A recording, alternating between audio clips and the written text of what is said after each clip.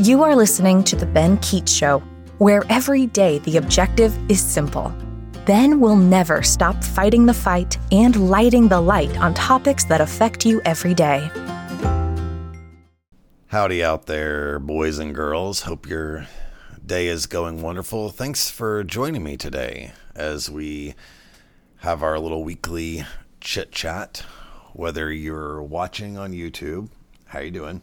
Or simply listening while you're maybe driving to work, whatever that may be. I'm glad you're here.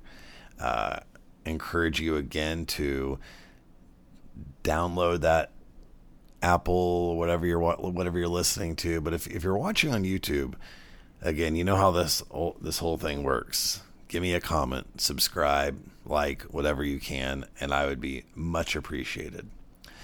Let's get after it today. So we're on episode 7, and the title of episode 7 is What's Wrong with You? Part 1. There's so much wrong with you that we have to do this in 2 parts. Just kidding. Obviously, you is all of us. But since I'm doing the talking, I have to kind of project that this way, and that's just kind of how it works. So, What's Wrong with You? Part 1. That's what we're going to be looking at today. All right. So, you may be like, this dude, like, this is going to be a short episode, or where do I start? There's so many things wrong with me, whatever the case may be. I'm going to just kind of going off of some of my experiences and different things. I hope this relates or resonates. If it resonates, if not to you, maybe it will to somebody that you know. The first thing that I want to look at is we have struggles. We have anxiety. We worry, maybe even go through spells of depression based upon our life path. Where are we going? What is this all about? Sometimes life feels really long. Sometimes it feels disorganized. And we can be going along great.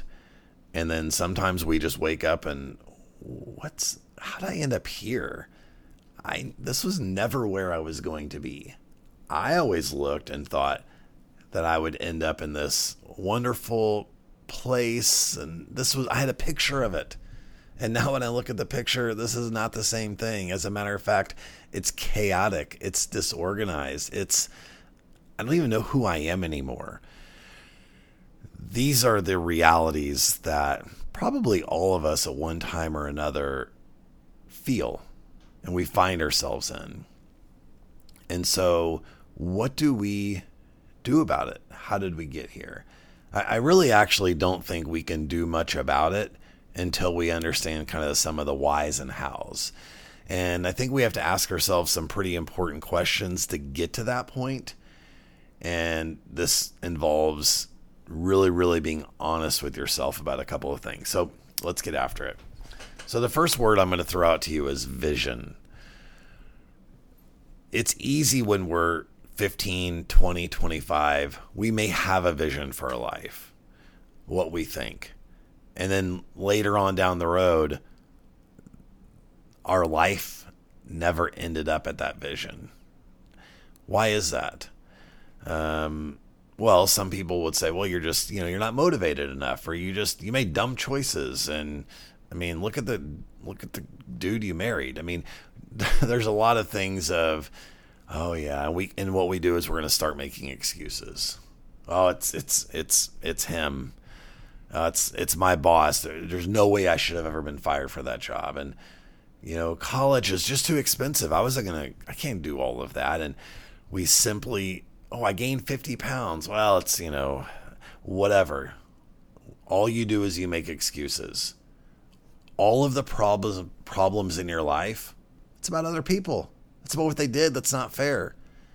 And even if you're right that things aren't fair, what's wrong with you is you make way too many excuses. It's always somebody else. It's never you. That's not going to go well for you. And you can logically come up with reasons why that is the case.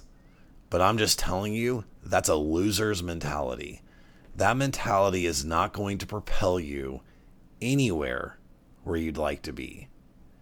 if you don't look at yourself first, what's wrong with you is you're not going anywhere. There's nothing happening for you because it's always somebody else.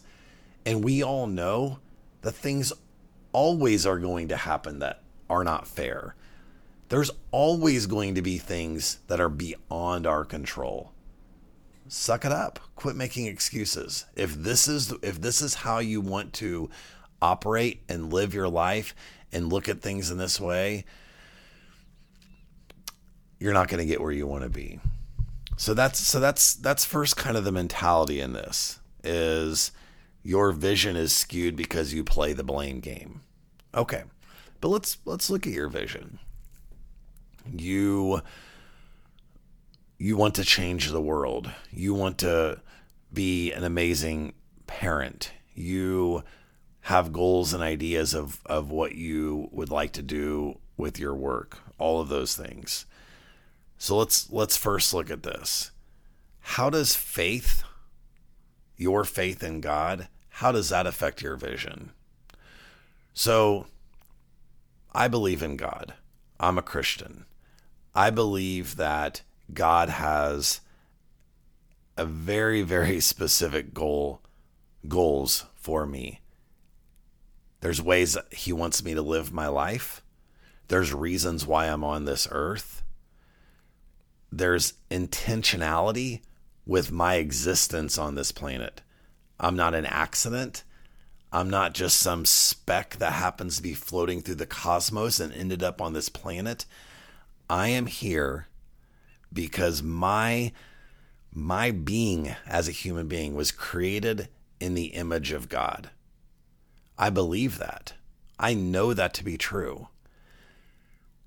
Thinking about my vision for my life, if that's not a part of my vision, if I don't see myself through God's eyes and why I'm here, if I think that based upon millions of mutations, I accidentally end up on this planet, what would my purpose be?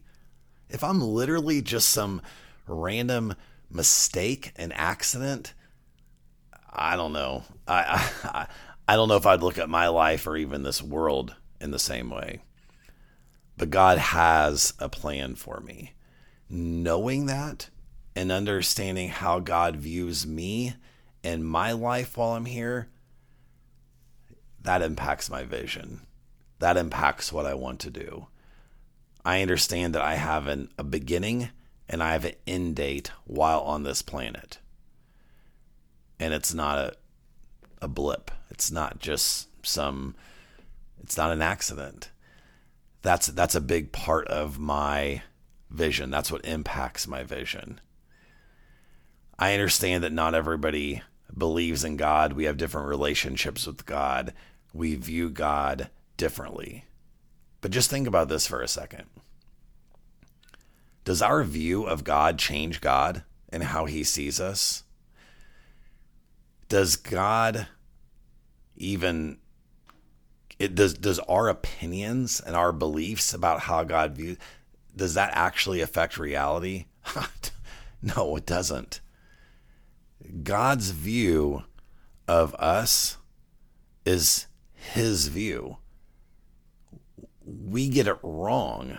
And when we get it wrong, it can take us off course.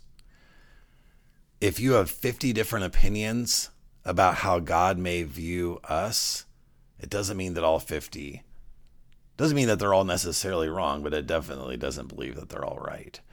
And so I would challenge you, I would love to discuss with you how an accurate view of God can really push and propel us to wonderful things. Let's look at our relationships for a second. Most people listening, watching would say, I'm a good person. I'm nice. I care about people. When someone lets me over on the road, I give them the courtesy wave. I'm a good person. I even let someone over. I don't even just pretend that car's not there and just decide to get to my destination 3.2 seconds quicker. I'm good. I'm nice. But man, my relationships, My kids don't like me. My boss thinks I'm a jerk. I'm going on my third marriage, whatever the case may be. So again, if you go to Excuse World's going to say it's all of their fault. Your relationships say a lot about you. There is a mere reflection there, good or bad. How people view you, what they say about you. I mean, I know we all have people that are going to say negative things about us because we're not perfect people, and it's okay. But you're not going to get whatever your vision is for your life. It's not going to be just you that gets there. It's going to be the people you love. It's going to be the people that love you. It takes a team effort at times. How you treat people, how you care about people, how you connect with people, all of those things have the ability to project your life where you want it to go. What's wrong with you? You keep God out of the equation. Your relationships, people don't really like you. You're selfish. You're not going to get where you want to go. You can't get where you want to go just simply by you. It's more than that. And it's important to kind of understand that reality.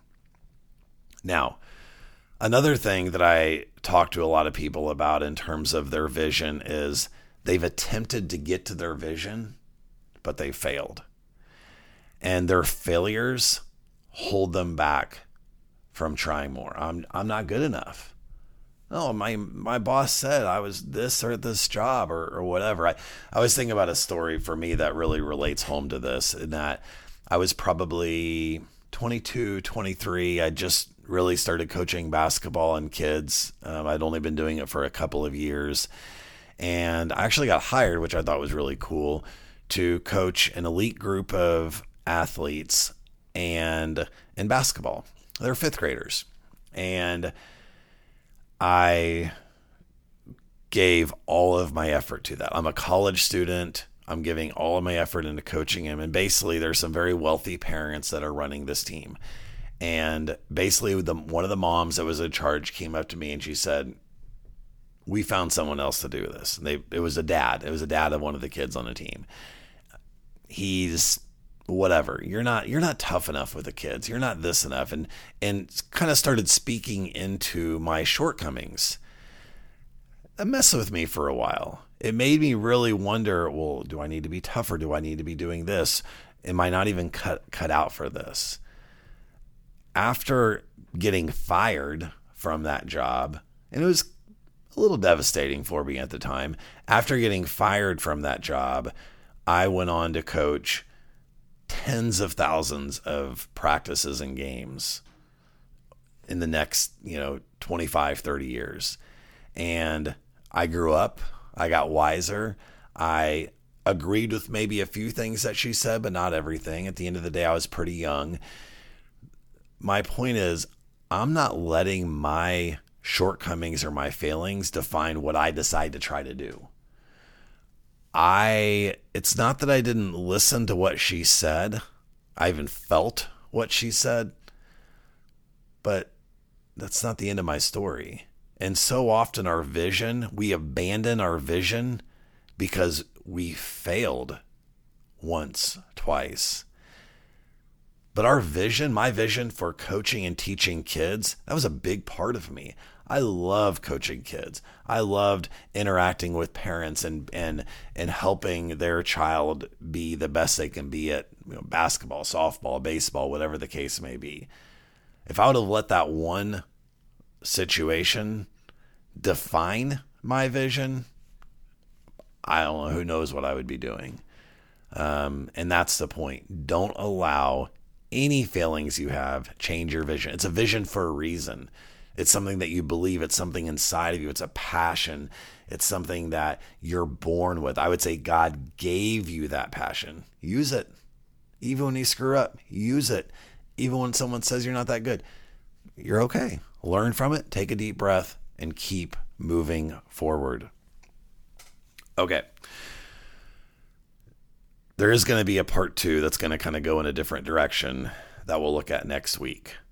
Let's look at right now song and message to kids. And the message to the kids is a really, really important one. And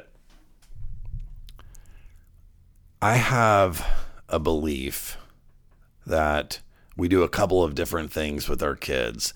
One of the things, they either can have so much time on their own doing nothing productive, whether that be just playing video games. Maybe their parents are both working, they're home kind of by themselves, and they're just, maybe they don't have a lot of adult interaction. Or also we just schedule the heck out of our kids, so they're kind of jumping from boom, boom, boom, boom, boom. So some kids kind of need more downtime. Some kids need more interaction. What's your kid's vision? What do they care about? How do they see their life? You ask your child, I don't know. Okay. Well, as a parent, you never ask just one question. What'd you do at school today? Nothing. I mean, you know you're going to get that response.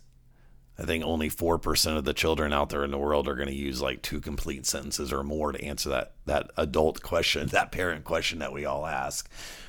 So how do you guide, show, but also let them take the lead on what your child's vision is for their life? What are their strengths?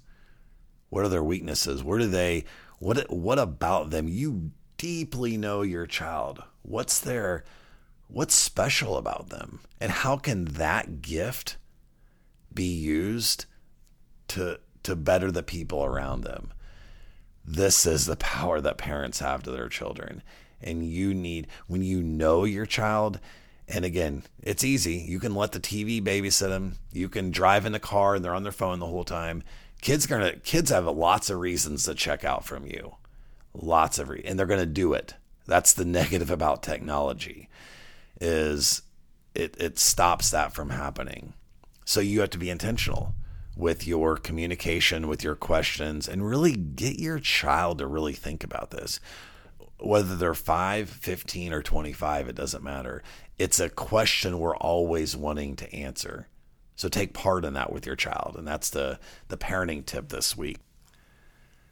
So the song this week is a fun song. It's an older song, late 1960s, a song everybody's heard of. Ain't No Mountain High Enough. Probably half of you just started singing it. We know the song. Give credit to Marvin Gaye and Tammy Terrell for that song. And the reason why I chose that song is, number one, there's the obvious. There ain't no mountain high enough, and there ain't no vision good enough for something that you can't attain. I always laugh. My son William, I've said this to a lot of people, but William's the only one that's really said this, and this is just how he is.